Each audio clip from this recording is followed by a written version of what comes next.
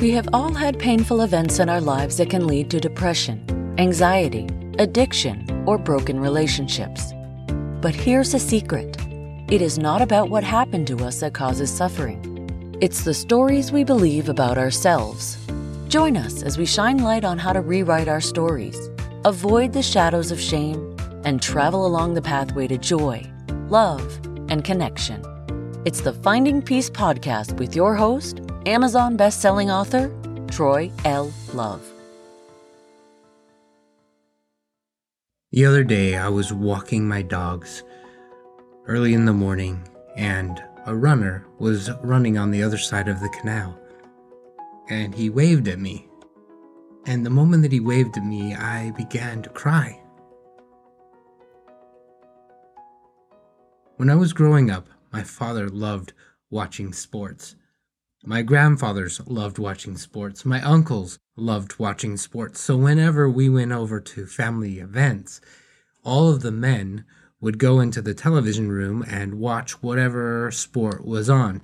During Thanksgiving, it was football, or sometimes it was baseball, or whatever the event happened to be.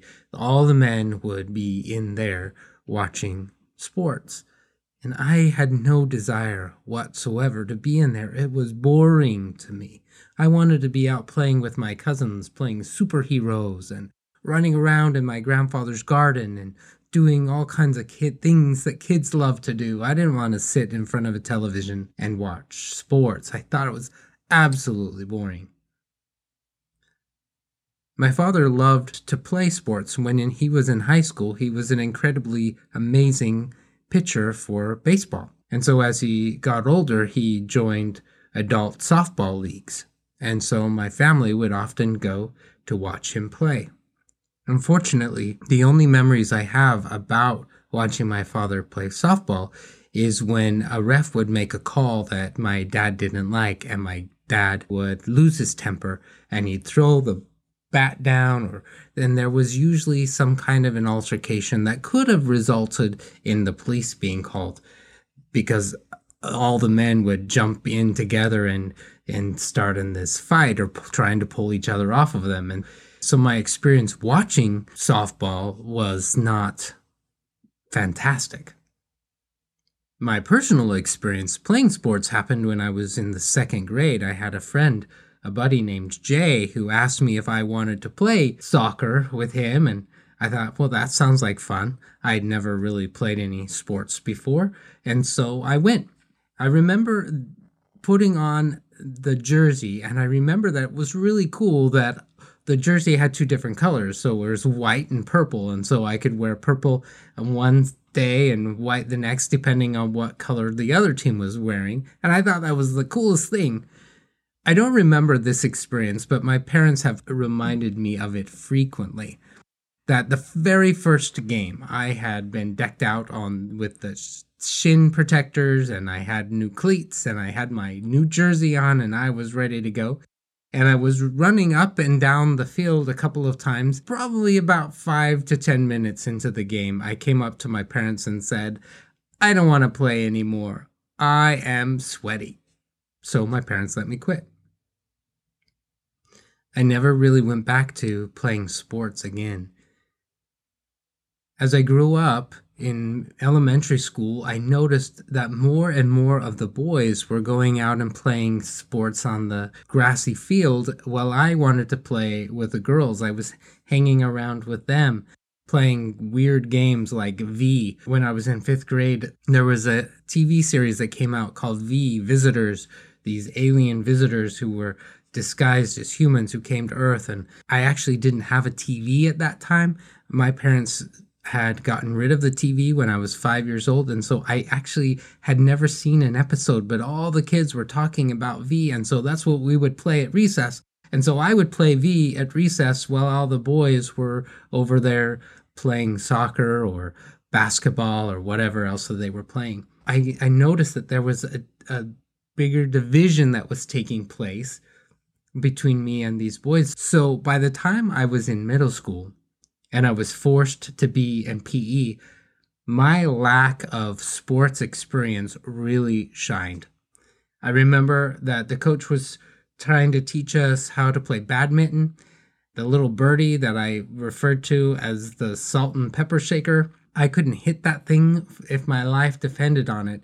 And every few times that I did hit it, it would sail way across the room. When we came to basketball, I could literally stand in front of the hoop and shoot the ball 50, 60, 70, 100 times and never once make a basket. Soccer, horrible experience. I remember that my only remembering of soccer is that I would get depantsed all the time. The other boys in my class would come in and pull my gym pants down. And then when I would go into the locker room, that's where the bullying really took place. The bullies would call me gay and faggot and femme and hit me hard, beat me up. The boys would sometimes follow me home from school and mock me and tease me. So as all of that was going on, I was developing a negative core belief that athletes are jerks. They can't be trusted, they're mean, and I don't. I am not one of them. I'm separate from them. And I carried that negative core belief with me until well into my 30s. I was terrified to go anywhere near a gym. I didn't want to have anything to do with athletics. Any of that it was frightening to me. It was terrifying to me because of this negative core belief that athletes are jerks and that I'm not an athlete. I don't compare to them. I'm not enough. But I also started to gain weight. And so I realized I have got to do something about gaining weight. I got to do something to take better care of my body. And so I remember walking into the gym for the first time. I signed up for a gym that came with part of my employment. It was a benefit of my employment. And I remember walking into the gym and being absolutely overwhelmed and terrified. The smell of sweat was really strong. I looked at all of these machines. I didn't know how to use any of them. And so I walked out. But I knew that I needed to keep going back. And so I continued to try and go back. And as I did so, my shadows of shame would absolutely show up. The judge was there saying, "What do you think you are doing? You are never going to measure up here. You are not an athlete. You suck. This is a horrible place for you to be. You're not strong enough. You're weak." And my impotent one was definitely there too. Like, "You should just give up. This is way too uncomfortable. This is too hard for you. I know that you feel really uncomfortable. You just need to leave. Accept the fact that you're going to get fat and die of heart attack or something. Just accept it." And so those shadows of shame were definitely playing a role. And so I would just put my headphones on and I would try my best to do my workout. I would isolate myself. I didn't want to talk to anybody. I was afraid that somebody would come up and tell me that I was doing it wrong.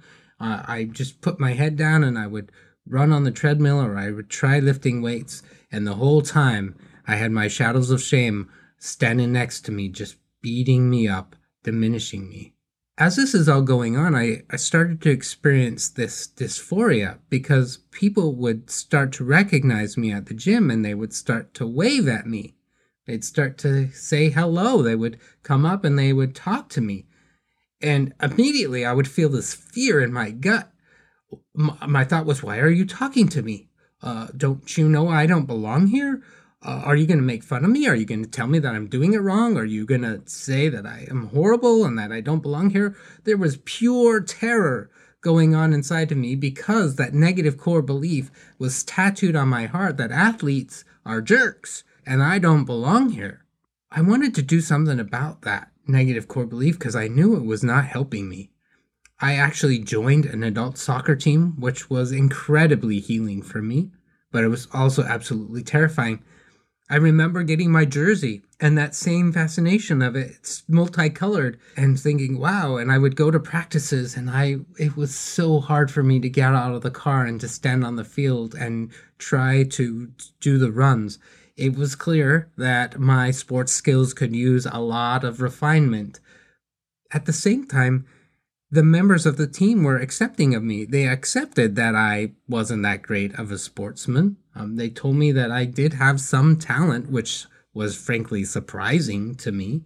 They recognized that I was probably never going to be the one who makes a goal, but they were very kind and supportive of me, and they were encouraging to me. And as that was going on, that was not matching what my negative core belief was, that athletes were jerks and I don't belong here. And so as a result, that negative tattoo started to be erased a little bit. I had more opportunities to start challenging my core belief. A friend of mine invited me to join a mud run. I'd always wanted to join a mud run. I had heard of friends and colleagues who had joined mud runs, and I had heard that it was actually a really fun experience, that people were really supportive and helpful to each other. And I said to myself, that sounds like fun. I'd love to do that, but man, my shadows of shame kept saying, who do you think you are? Why do you think you should be good enough to join a mud run?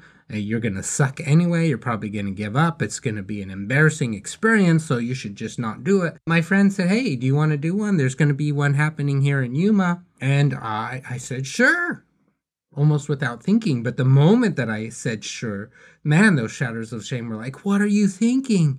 It's going to be a horrible experience. It's going to be awful. You should just back out right now. But I didn't. And as I got my jersey and I got my number, and I was, what? This is so dysphoric. There's this weird feeling like I'm excited and I'm terrified all at the same time. And the truth was, there were no haters. Everybody that was in my group, there was a competition group, but I didn't join that. I just joined the one where everybody was doing it for fun. And I did. And I had a great time with my friend, and my wife joined me, and we had a great time. We got our picture at the top of the hill, and it was a beautiful memory for me. And again, the eraser started to erase that negative core message that athletes are jerks and that I don't belong here.